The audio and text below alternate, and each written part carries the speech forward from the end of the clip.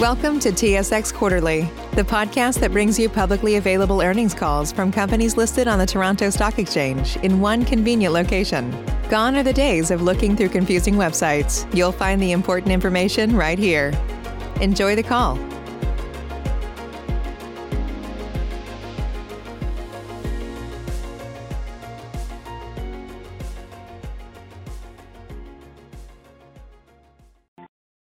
Good morning and welcome to the Automotive Properties Limited Partnership 2020 third quarter financial results conference call and webcast. My name is Sylvie and I will be your conference operator today. At this time, all lines are in a listen-only mode. Following management's remarks, we will conduct a question and answer session. Please be aware that certain information discussed today may be forward-looking in nature. Such forward-looking information reflects the REIT's current views with respect to future events.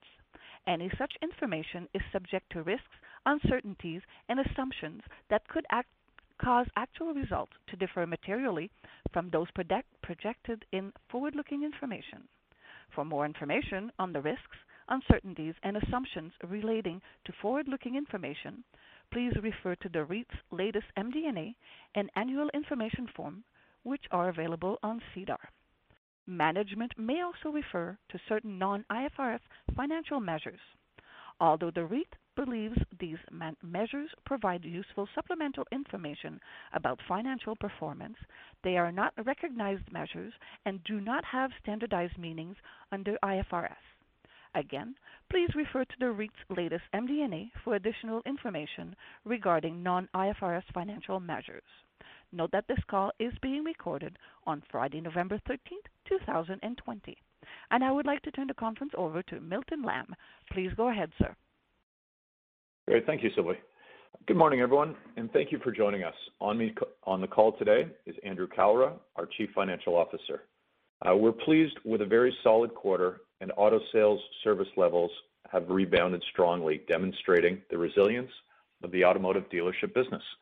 As you know, due to provincial government restrictions across Canada to combat the spread of COVID-19, there was an adverse impact on the automotive dealership business during the period from late March to late May, including a significant reduction in new car sales and servicing. During this period, we worked with certain of our tenant partners to provide support through partial rent deferrals as they manage the economic challenges imposed by the pandemic.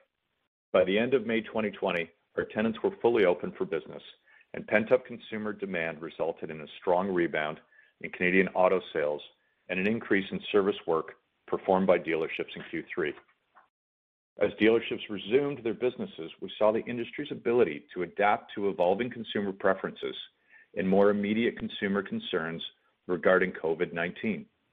Dealerships enhanced their online presence and e-commerce options to facilitate consumer purchasing decisions, and they provided curbside pickup drop-off options combined with essential vehicle service. These adaptations have allowed dealers to streamline their business, resulting in greater efficiencies and reduced SG&A. After bottoming out in Q2, new vehicle sales in Canada during the third quarter were just 3.9% below Q3 a year ago, and auto sales were down just 2.1% year over year, according to DesRosiers Automotive Consultants. Our solid financial performance in Q3 is attributable to both working closely with the quality tenant partners through a difficult period and the resiliency of their respective businesses. We collected 100% of contractual base rent under our leases in this quarter, excluding 3% of contractual base rent that is subject to rent deferral agreements. And we've collected approximately 94% of our base rent year-to-date 2020, with the remaining amount subject to deferral agreements. These deferred amounts are now starting to be received. Since the inception of the REIT, we've focused on partnering with some of Canada's strongest auto dealership groups. The benefits of this strategy are apparent today, as these groups have demonstrated their ability to withstand a period of economic disruption. Our growth and our key performance measures in the quarter demonstrates our strong rent collection levels, the positive impact of our past portfolio expansion, and our ongoing contractual rent increases. In comparison to Q3 last year, our property rental revenue grew by 7.4%. Cash NOI increased by 10.6%, and AFFO was up 15.2%. AFFO per unit in the quarter was down from Q3 of last year due to the closing of our December 2019 offering. This equity raise deleveraged our balance sheet, providing us with strong liquidity position to manage the onset of COVID and the ability to recommence our acquisition program at the right time. A strong indication of the resiliency and confidence in the auto retail business include the lease renewal until 2026 on one of our tenants in the GTA that was set to expire next year, a new lease for Tesla Service Center in Laval, Quebec, effective November 1st, 2020, and we've collected 99% of our expected October and November 2020 contractual base rent under the leases, excluding 2% of contractual base rent that is subject to deferral. We're encouraged by these recent developments and believe the economic outlook for our tenants instills continued confidence. I'd now like to turn it over to Andrew Kalra to review our financial results and position in more detail. Andrew? Thanks, Milton, and good morning, everyone.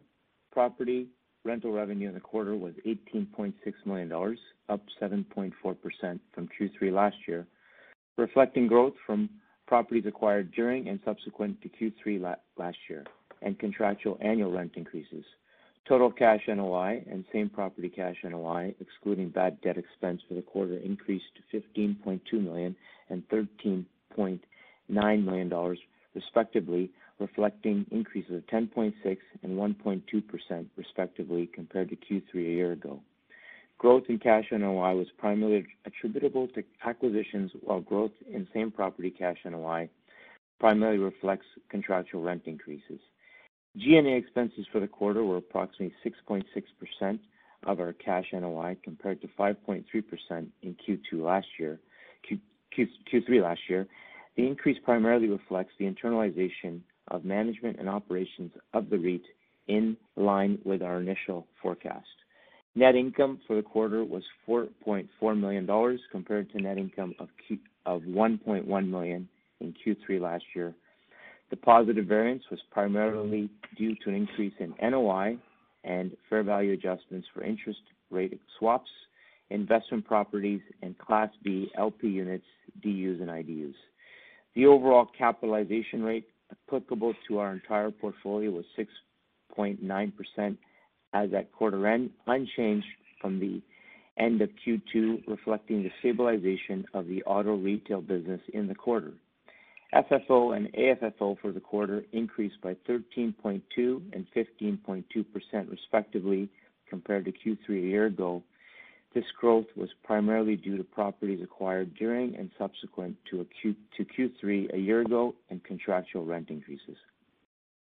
FFO per unit diluted was 23.1 cents in the quarter, compared to 24.6 cents in Q3 last year.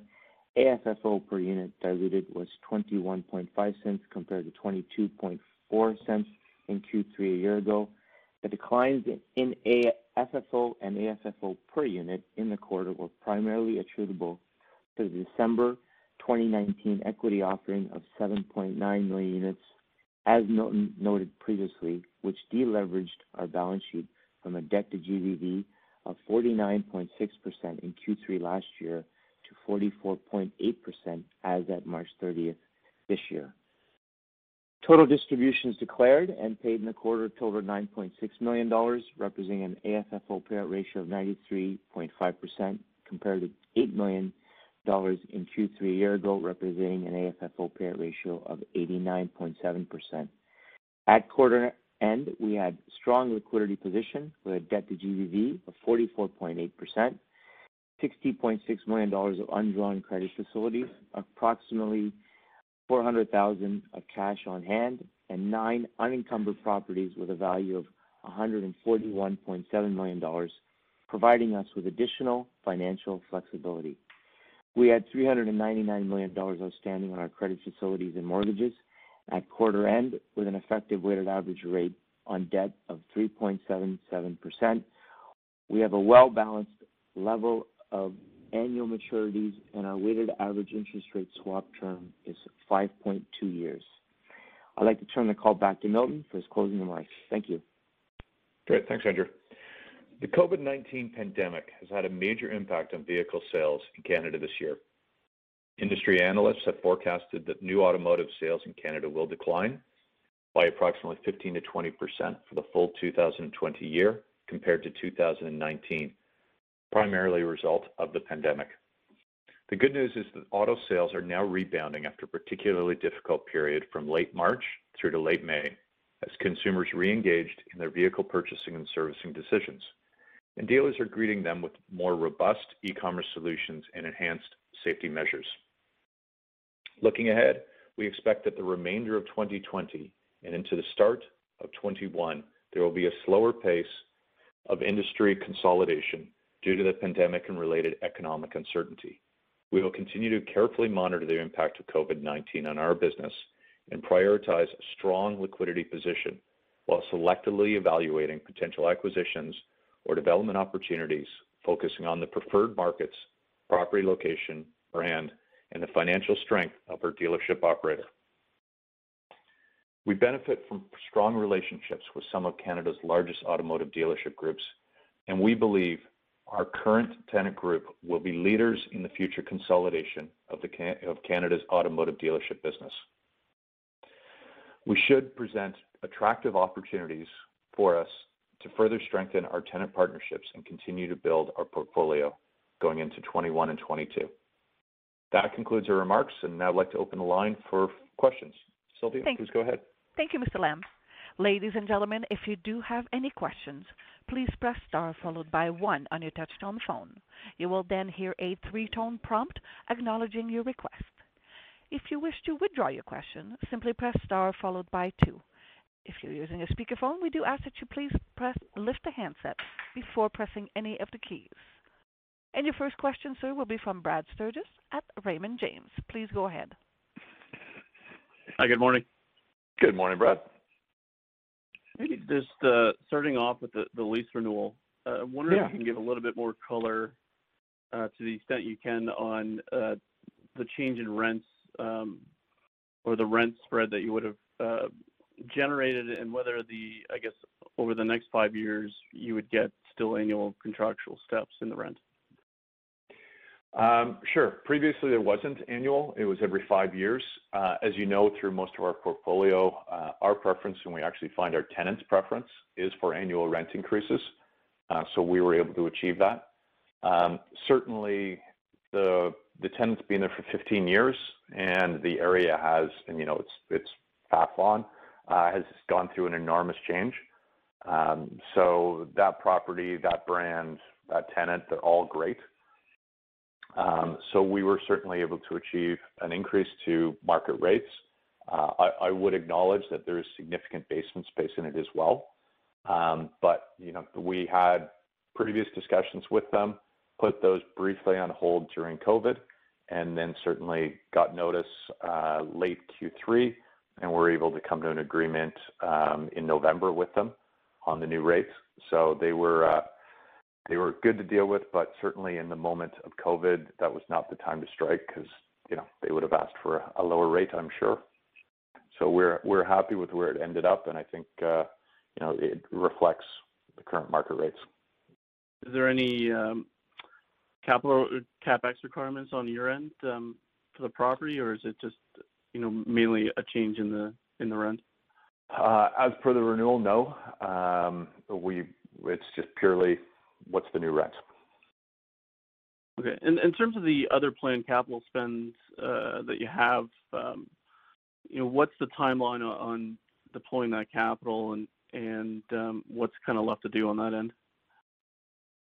I'll let Andrew talk to the amounts, but one thing we are finding across the board is the OEMs have stopped pushing as hard, at least for the moment, on some of these expansions and upgrades. So we're finding that that's getting pushed out just a little bit. But Andrew, we had one last quarter, and then go on. Yeah, Brad, we've got the amounts are not worthy of note from an overall liquidity point of view, but throughout this year and into next year, in the range of, let's say, 5 to 10, but nothing significant, and they are anticipated to happen as planned. A lot of those will get pushed into later next year. Into next year, though. Okay. And maybe just more at a high level, what are the OEMs looking for the operators to spend on a capital point of view in terms of requirements, and how could that shift over the next 12 to 24 months? I think the second part is the question mark. The OEMs have been very supportive because of Q2. But everyone wants to get back to business, and if you look at whether it's Auto Canada, which announced yesterday, or the Penske's Group 1s of the world in the States, the general comment has been revenues were flat to slightly down. Profit margins per car were up, and SG&A was down, resulting in, for the most part, they had record profits per share. So OEMs, while they look at them and say, we want to support you, they'll also look at them and say, well, you're hitting record profits. So I would expect that in 21-22, the capital spend program comes back online. But as you can imagine, where we are with COVID, there's still some uncertainty. So I don't think anyone's pulling that trigger too quickly until they want to kind of, understand better that we are through any sort of downside with the COVID-19. Great. Makes sense. I'll turn it back. Thank you. Thank you.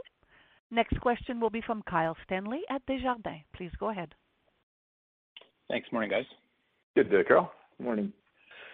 So in your outlook, you mentioned you expect a slower level of consolidation kind of into year end in 2021. Can you just maybe elaborate a bit on what you're seeing in the market? And, I think in the past, you've always mentioned that banks are typically your biggest competitor when it comes to deal flow. So just maybe, a broad kind of overview of what's going on there.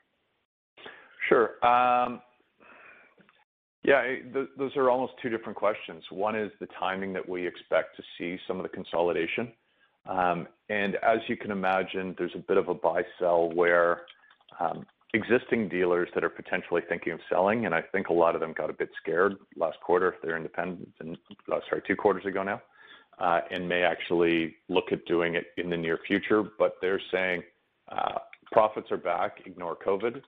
And buyers are saying, profits are good, but, we're still worried about what the implications of the second wave are. So I think everyone will have a lot more visibility over that over the next 3 to 6 months. And that should allow that buy-sell gap to shrink to a level that we do anticipate seeing some good M&A activity. Kyle, your second question on banks being our biggest competitor. Certainly interest rates have gone down, which, it both helps us on our financing and helps dealers on their financing. But I would also say that the desire to have a bit more equity in the deals will continue as well. And the banks will support the groups they like to support. So I certainly believe that there will be groups that have access and will move ahead, and there's other groups that will probably look at potentially selling. Again, going back to why we anticipate some greater consolidation over the next 2 years. But I just think if you look at the reports on what's going on right now with COVID, everyone's just taking a quick moment to see, how this unfolds. The good news is the underlying business is doing well and they've been able to adapt. So we don't expect that to have a significant, impact as far as lockdowns. But, you can see why dealers on the one side want the top price and the other ones are like, wait a sec, if I'm going to pay top price, I want to make sure that we understand the COVID impact. Okay, that makes sense. Thanks for that. And then I guess maybe when it comes time to putting that capital to work, just thinking about your financing strategy. So would you be looking to use some of the unencumbered property base and maybe use it as collateral under your facilities, or would you be looking at securing mortgage debt? Have the financing terms changed enough that would make more sense? Mortgage debt was always an option. It removes flexibility and costs more. So in my world, paying more to get less is not appealing. There's certain properties that it makes sense to, and you never know how things ebb and flow as far as which capital source is better for doing the financing. But to your first comment, what we normally do is, as opposed to, because there's a lot of sprints on the acquisitions, as opposed to trying to finance our acquisitions as we are doing due diligence and closing, we tend to like to have previous transactions ready to go for financing. So we'll probably continue that trend. So yes, using some of the unencumbered properties to finance them up to allow us to do the new acquisitions. And we have, I think I mentioned this last quarter, we have approximately, call it $150 million worth of acquisitions that we can do that would take us to around 53%. Okay, great. And just one last one for me. So this quarter you realized a $90,000 recovery on the bad debt. Just wondering, what your expectations are with how that trends into year end and then into 2021. Andrew, do you want to take this? Yeah, sure. Kyle, we commented that we'd be collecting until 2021. So that bad debt is a direct correlation with AR. Our AR went down approximately $1 million with respect to the rent deferral agreements this quarter. So it should move along that path over the next 6 to 9 months. And to make not too fine a point on that, the tenants have been current on their deferral agreements. So the AR is going to go down simultaneously with the bad debt. We're not viewing the bad debt as a deferral that turns into an abatement that suddenly disappears. It's just the schedule on when it gets paid back, and it's only right to put some allocation towards bad debt. But we certainly like what we're seeing from our tenants, like what we're seeing from the underlying business, and do anticipate that will shrink alongside of the AR, just as Andrew mentioned. Okay, it's great to hear. That's it for me. I'll turn it back. Thanks. Thank you. Next question will be from Jonathan Kelcher at TD Securities. Please go ahead. Thanks. Good morning. Good day. Just going back to Brad's question, I think when you did the acquisition in Vancouver earlier this year, there was about $20 million that you were going to invest at Acura North. Have you, first of all, have you invested any of that? And secondly, is that sort of the money you're talking about that'll be kind of later next year now, it looks like? I think the $20 million was closer to the full purchase price. The additional drawdown, I don't have that in front of me, Andrew. I don't have it in front of me, but it was, yeah, that's right. It was probably less than half of the amount. It was certainly less than half. Of the acquisition, yeah. Yeah. So no, it would be significantly less than that. And I certainly anticipate that one being later in the year, later in 21.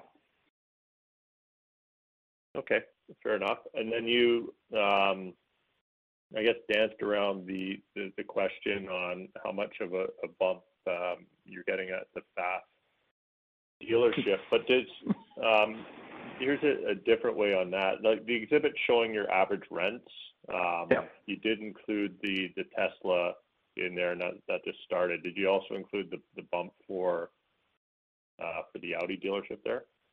No, because the rent will not commence. The new rent does not commence until the expiration of their existing term, which is at the end of May, or June 1st is when the new rent comes into place. Because it's the notice period, the negotiation was now, but it does not commence until mid next year. Okay, which was so that will not be reflected in those numbers. Okay, and then I guess last question is you bumped the cap rate on your portfolio 30 basis points earlier this year, but you kind of left it there, and we're seeing obviously very strong results out of your tenants. We're seeing low interest rates. What are your thoughts on that going forward? There was, certainly Andrew and I and the trustees have talked about it. We're happy with what we're seeing in the industry. We're happy what we're seeing as far as rent payment and deferral repayment. One of the comments I made at a previous call was, I think it was last quarter, was if you have deferrals, then if you're selling the property, being someone who used to sell properties, that has a negative impact, just consumer confidence. That is recovering very strongly. Our only question mark this quarter was what happens going into Q4 and the second wave. So we certainly like everything we're seeing. We just want to make sure that that continues. So we're very confident in saying that the cap rate should not go higher. And certainly as we move through the uncertainty, we're going to have to take a look at that again because the deferrals will be going down and the tenants are doing well. Okay. Did you get any properties appraised this quarter? We did. So we do 1/3 a year, approximately, and we always do that in Q3. So we had approximately 1/3 of our portfolio done. And we take that into consideration as part of our valuation and as a support for our numbers as well. Okay. And just a little clarity on that, we tend to choose that portfolio to allow all regions. So it is a very strong indicator. Okay, so you got 1/3 of your portfolio just appraised in Q3, and it supported the 6.9% cap rate? Overall, yes, that's correct. Okay, thanks. I'll turn it back. Thank you. Your next question will be from Himanshu Gupta at Scotiabank. Please go ahead. Thank you and good morning. Good day. Good morning. Just staying on the valuation subject. I mean, on the IFRS valuation, cap rate was unchanged in Q3, but you have increased by 30 basis points in the year so far. Do you think it was a bit conservative on your part? I mean, although not many transactions have happened, but do you think cap rates have expanded that much?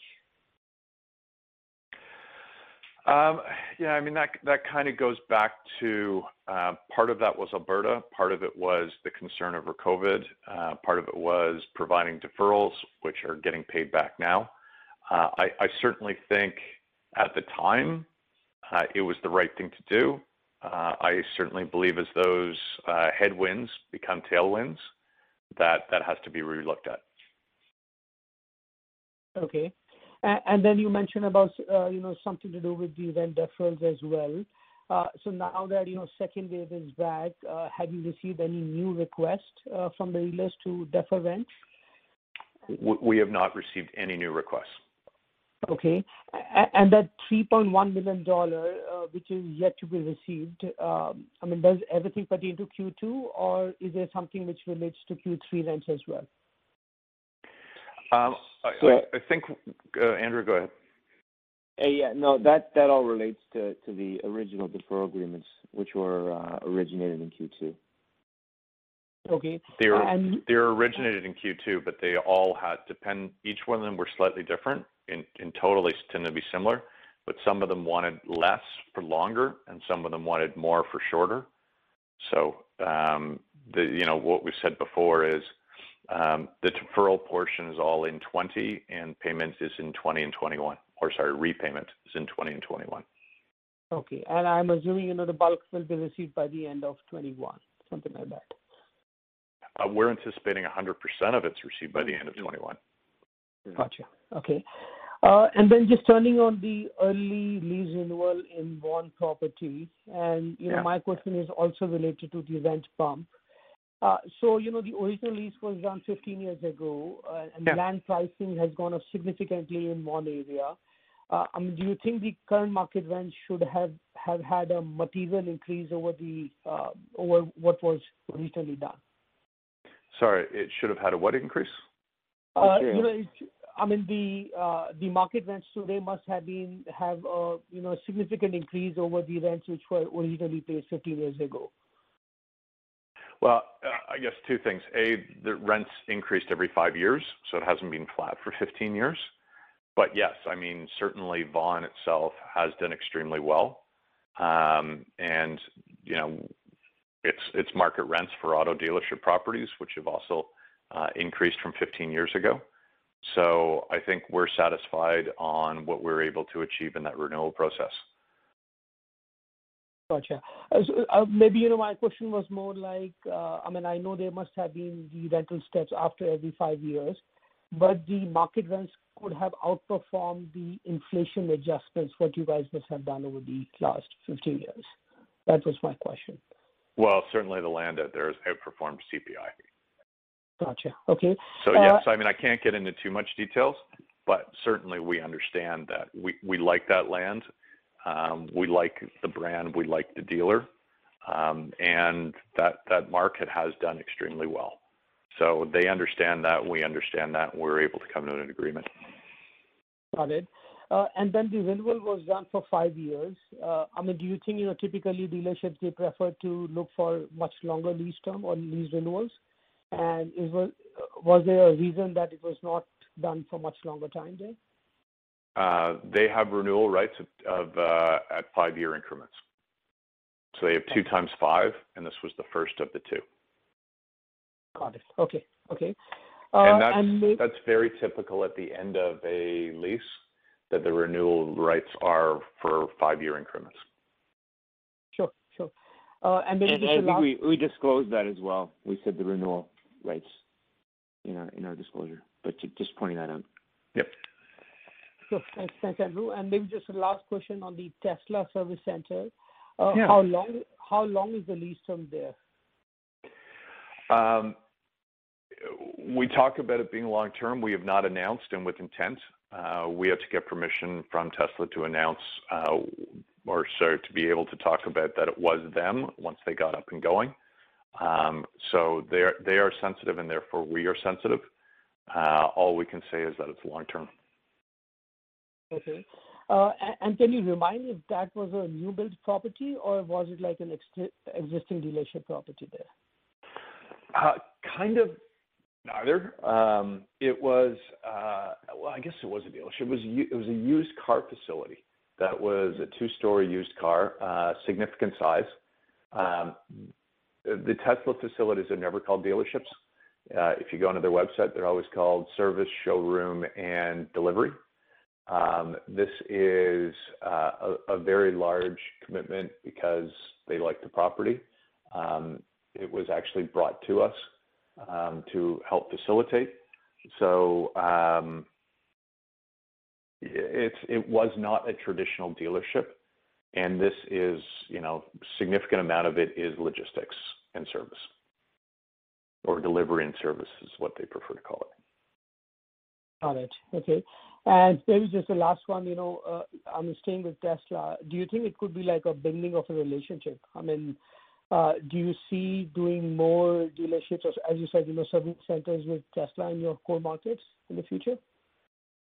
Very hard to predict. I can say it's easier to do a second deal after you've done a first, and now that we've done 2, it's easier to do a third deal after you've done 2. So we certainly enjoy good communication and a good relationship with them, and they are a company that continues to do well and expand. Right. And is the business model very different for Tesla, compared to your other OEMs like Honda or BMW, for example? I kind of smile because that's one thing that Tesla loves telling us. Don't you dare talk about our business model. So I won't. But there's enough press out there. It is direct to consumer. The Tesla model is not a mystery. You can probably ask anyone but me. Okay, gotcha. No, Andrew, thank you guys for the color. I'll send it back. Thank you. Next question will be from Matt Logan at RBC Capital Markets. Please go ahead. Thank you, and good morning. Good morning. Milton, when we think about your organic growth for 2021, how should we think about the impact of some of the portfolio changes, let's call it, relative to where it was in 2020, trending at around 1.2%? Like, will that be unchanged, or could that be up 20 basis points, 30 basis points, or perhaps more? Well, I mean, the two things that we've just been talking about on the renewal, that created value, higher rents, longer term. It's nice to see that was one of our near-term abilities to grow some NAV. And then because the opportunity that was brought to us with the facility in Laval to buy it vacant and then to secure a long-term lease with Tesla, we believe that creates some NAV as well. So that certainly helps. Some of that has to be Q4. Some of that will be kind of rental increases that can occur, as I mentioned, on the renewal in 21. Outside of that, it will be, that's the good news about our portfolio is there's a lot of visibility, and we've talked about it being between 1.2 and 1.4 is our traditional increase on the same property NOI. Andrew, is that fair? That's fair. That's fair comments. That's great. And in terms of your acquisition opportunities, are there any preferred brands or geographies that you'd like to focus on? And have you heard or had any feedback from potential vendors on their views for changes in capital gains? Yeah, capital gains is an interesting one. We certainly, as a trust, have the ability to, and as we've grown larger, there's more liquidity and more comfort in the discussions I've had with potential vendors. If you're taking cash and profit, you're worried about the potential capital gains increase or decrease, I should say. And the flip side is once that capital gains goes to 75, 100, whatever Trudeau chooses, the value of taking the sum of your profits and or income recapture in units goes up. So I'm kind of looking at it both ways. One is if they're going to sell it for cash, they should do it sooner than later. The other one is if they're going to take back units, it'll probably even be better as we go forward, assuming Trudeau actually does change the capital gains rates, which, everyone's got their opinion, but everyone seems to be in concert that may occur. We tend to more deal with the acquirers as they are doing M&A as opposed to dealers that are just selling. So that discussion obviously is a bit different. That didn't answer your full question. Which part did I just miss? No, I think that was good color, Milton. It was really just on if there was any area of focus specifically, but if it's with the consolidators as a whole, that's fine. It is, and certainly we have preference in brands. We always look at things the dirt first. So there's certainly regions and there's certainly properties within those regions. We have a higher priority. And then it is the dealership group, what's our covenant, and then it is the brand. But we look at all three of those areas to decide, is this something that we are interested in? How much are we willing to acquire it for? And last question for me, maybe just following up on some of Himanshu's questioning with regards to the electric opportunity. Yeah. Do you see the potential for more electric dealerships in general, whether it's with Tesla or other new electric brands? Could we see, more infrastructure deals for, say, electric charging or auto logistics through delivery?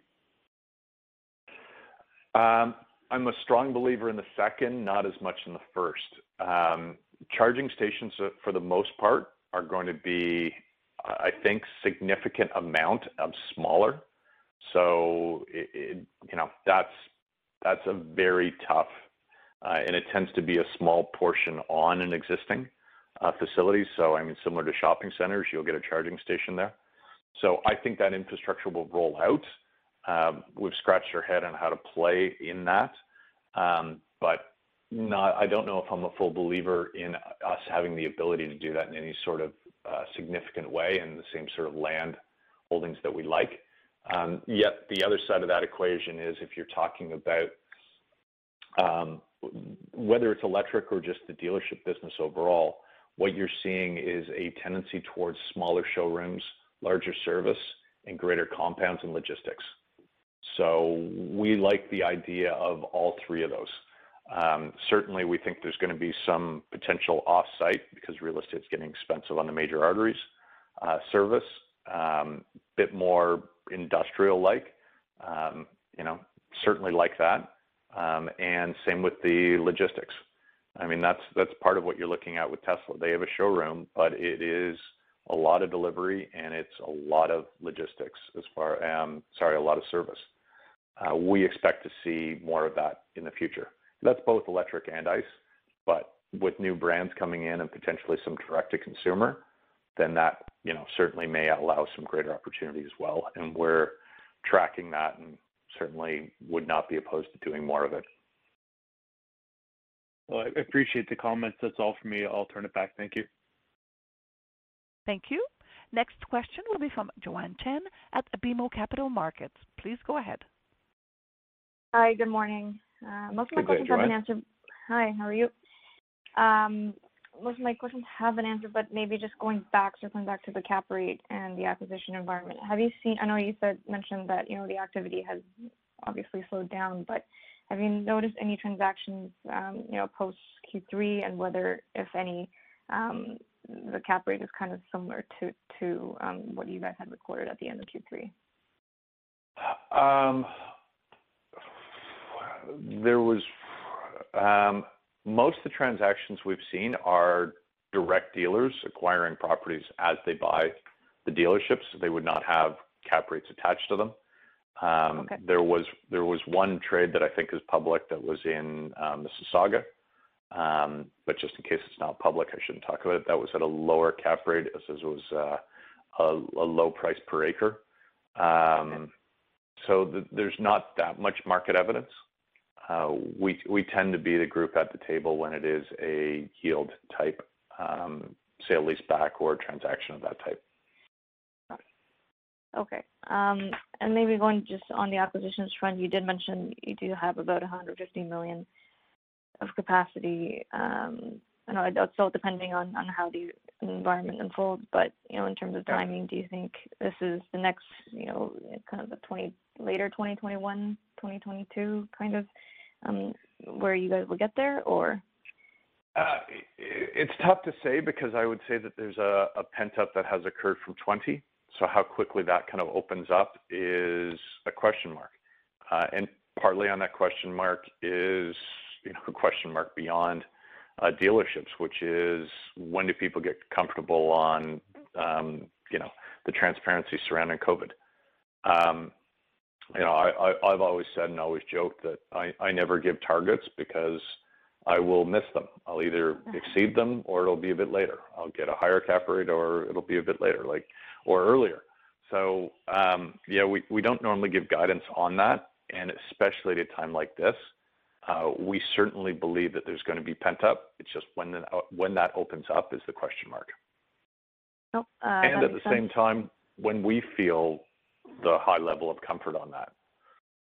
Okay, got it. And maybe just I'll switch gears. The last one for me is, have you had any commentary from the dealers in terms of how the traffic has been post, Q3, kind of in the October-November timeframe, with now that we're in this? Sure.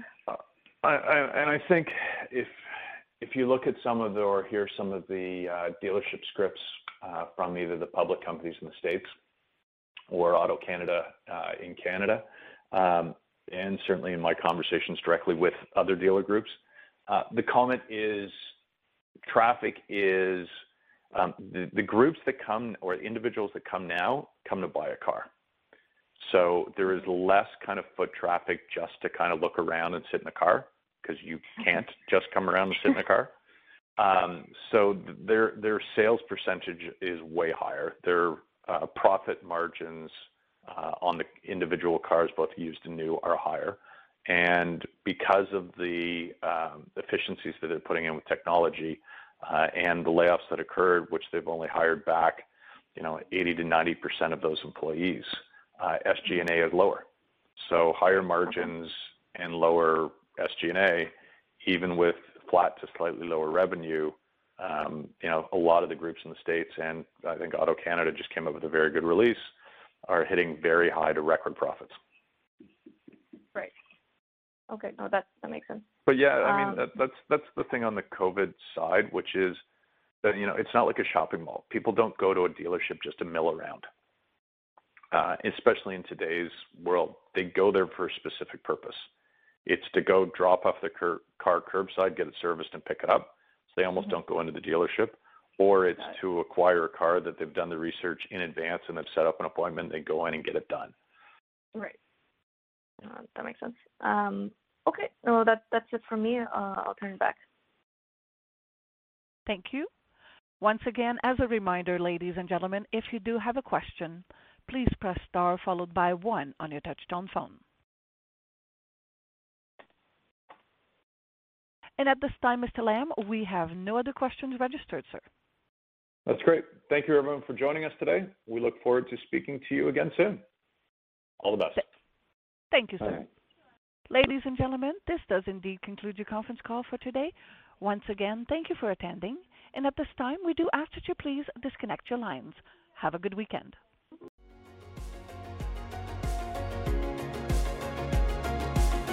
Thank you for listening to TSX Quarterly. If you enjoyed the cast, remember to leave a good rating. And remember, for any additional inquiries, please consult the company's investor relations section on their website. See you next time.